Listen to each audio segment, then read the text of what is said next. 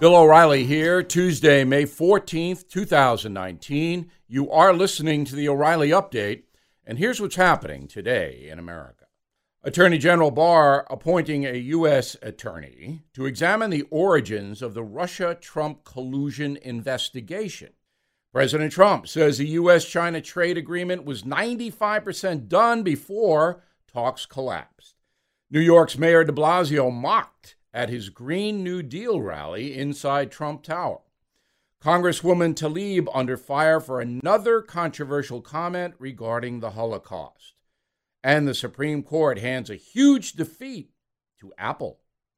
Also coming up, my message of the day is the press dead. But first, Attorney General Barr has appointed a top investigator to probe the origins of the Russia-Trump collusion allegations, to determine whether American intelligence agencies acted in a, quote, lawful and appropriate manner when secretly surveilling the Trump campaign during the 2016 race for the White House. President Trump not backing down from his threats to impose stiff penalties on China, saying his administration may add an additional bunch of tariffs on more than $325 billion worth of Chinese goods. The president telling reporters the U.S.-China trade deal was 95% done before Beijing abruptly walked away from the negotiations. New York City Mayor de Blasio mocked at his climate change protest inside Trump Tower on Monday. Dozens of demonstrators chanting Trump 2020 and worst mayor ever as de Blasio stood beneath the golden escalator used by Donald Trump to announce his 2016 campaign for the White House. Controversial Congresswoman Rashida Tlaib once again under fire for making a series of insensitive remarks regarding the Holocaust. The far-left legislator telling a podcast that she gets a, quote, calming feeling when thinking that her ancestors helped Jews in Palestine. But her message was garbled. President Trump weighing in on the controversy, saying, "Can you imagine what would happen if I ever said what she said?" The Supreme Court handed a major defeat to computer giant Apple this week. Court decided users can now sue the company over their app store's inflated prices, ruling the software included on every iPhone sold across the world constitutes a monopoly. Judge Brett Kavanaugh sided with the liberal judges on the court, pending the official opinion for the 5-4 decision. Coming up, my message of the day. Hey, Bill O'Reilly here. I'm excited to announce the first ever cruise through history taking place next spring. The cruise will definitely be different. Great food and activities, of course, but we'll also take you back in time to the foundations of our faith, our freedom, and human progress. It's the opportunity to share your values, your beliefs, and the things you hold dear with the ones you hold dear. The cruise will sail the Mediterranean out of Venice, Italy. There are 4 different options, but basically the cruise will begin in Venice, then sail to the eastern Mediterranean, visiting Croatia, Greece, and Israel. Glenn Beck will be our cruise director. You can walk where Jesus and the prophets walked, in the Holy Land, guided every step of the way. Beck and I will be doing a couple of shows together, one at sea, the other in Israel. The shows will also feature David Barton, Rabbi Lapin, and Stu. This is a once-in-a-lifetime experience. Please visit ComeSailAway.com to learn more. ComeSailAway.com for all the details. Time now for the O'Reilly Update message of the day. Did the American press kill itself with all the hatred towards President Trump and promoting PC madness? Columnist Victor David Hanson says yes, and I agree with him to some extent. Hanson writes, quote, "Journalism is now dead. Reporters today believe their coverage serves higher agendas of social justice, identity politics, equality, and diversity. To the degree a story is expanded, praised, or ignored depends on its supposed utility to the effort to fundamentally transform the country into something unlike its founding." In other words, Hanson is saying the press is not interested in finding out the truth any longer, but is interested and invested in changing America, which many journalists believe is flawed.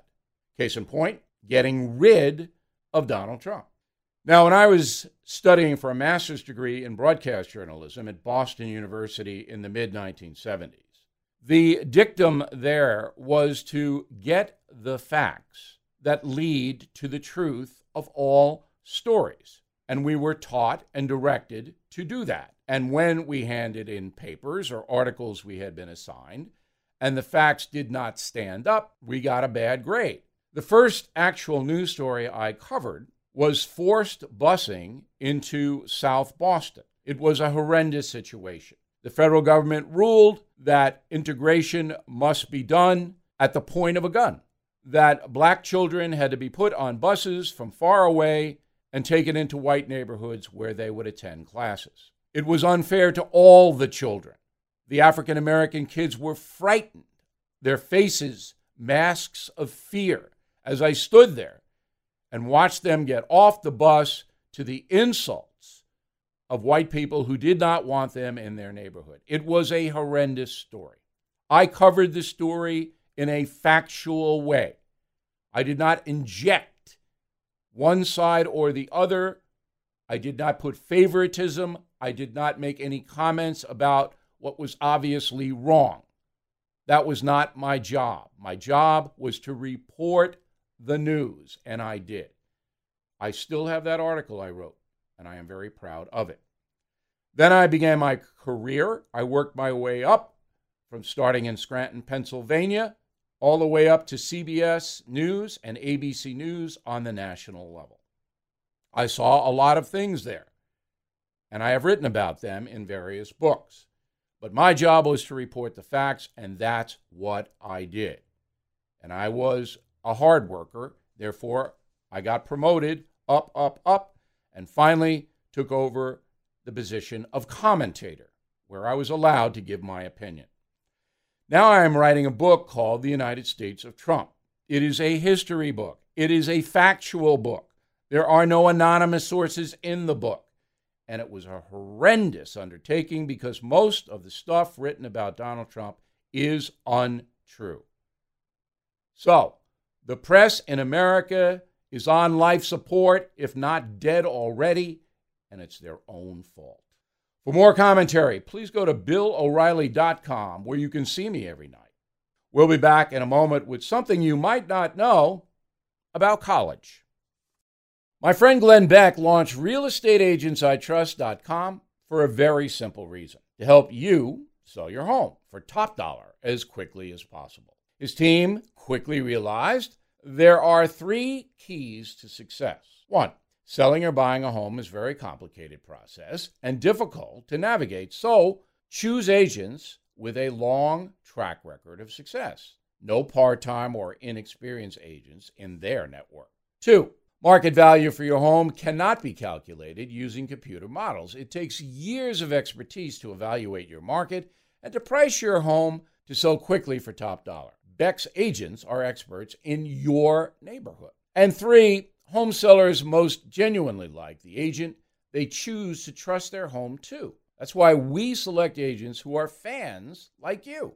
They do business like you, and they share your values. RealEstateAgentsITrust.com was started to help you buy or sell your home fast. Get moving with RealEstateAgentsITrust.com, RealEstateAgentsITrust.com. And now the O'Reilly Update brings you something you might not know. Millions of young Americans are told every year they should go to college to enjoy a meaningful and productive life. The pressure can start at a very early age and continue through high school. But with rising costs, a booming job market, and far-left activists dominating some campuses, what is the real state of college life in America today? On Monday, actress Felicity Huffman pleaded guilty to a scheme that involved years of cheating on her daughter's school exams and even staging a mental illness to gain more time to take standardized tests.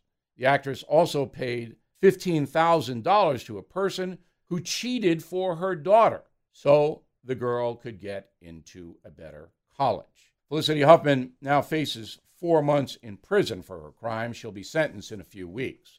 The widening scandal includes at least 50 American parents who spend hundreds of thousands of dollars to place their children in colleges where they should not have been admitted. The scheme went so far as to digitally put images of kids onto high school athletic teams for sports they never even played. How have we gotten to this point? Well, statistics show that 70% of high school students enroll in full-time college within months of graduation. That number was just 45% back in 1960 and was far less for women than men. Cost is another major factor contributing to the hysteria surrounding campus life. The average price of tuition in America in 2019 for a private college, $34,000. For public colleges, it's more than $10,000. In 1960, the median price to attend law school was just $475 per year. The issue has become a campaign theme. Candidates like Bernie Sanders calling for debt-free tuition and a student loan forgiveness program. That's certainly an attractive offer for young voters saddled with thousands of dollars in debt. Years ago, a college degree was a first-class ticket to the American middle class. Now, millions of families are deciding if a four-year degree is the right choice for their children. The pressure, the price, the far-left campus culture that dominates college life, many Americans are now asking themselves, is it really worth it? We'll be right back, but first, we live in a very complicated world, so it's important that you protect yourself and the people you love. That's why I'm happy to tell you about a company I recommend, Wise Foods. Freeze-dried food is a modern-day miracle. Tastes good, is healthy, and most importantly, it stays good for up to 25 years. During Superstorm Sandy, I lost power for 7 days. All my refrigerated food went bad, but not my food supply from Wise. Please visit Wise Food Storage, one word, wisefoodstorage.com/Bill, and explore their starter kits and long-term emergency food options. They are even offering free shipping, plus a big discount, 25% off for my listeners. Please go to Wise Food Storage, one word, wisefoodstorage.com/Bill. That's me.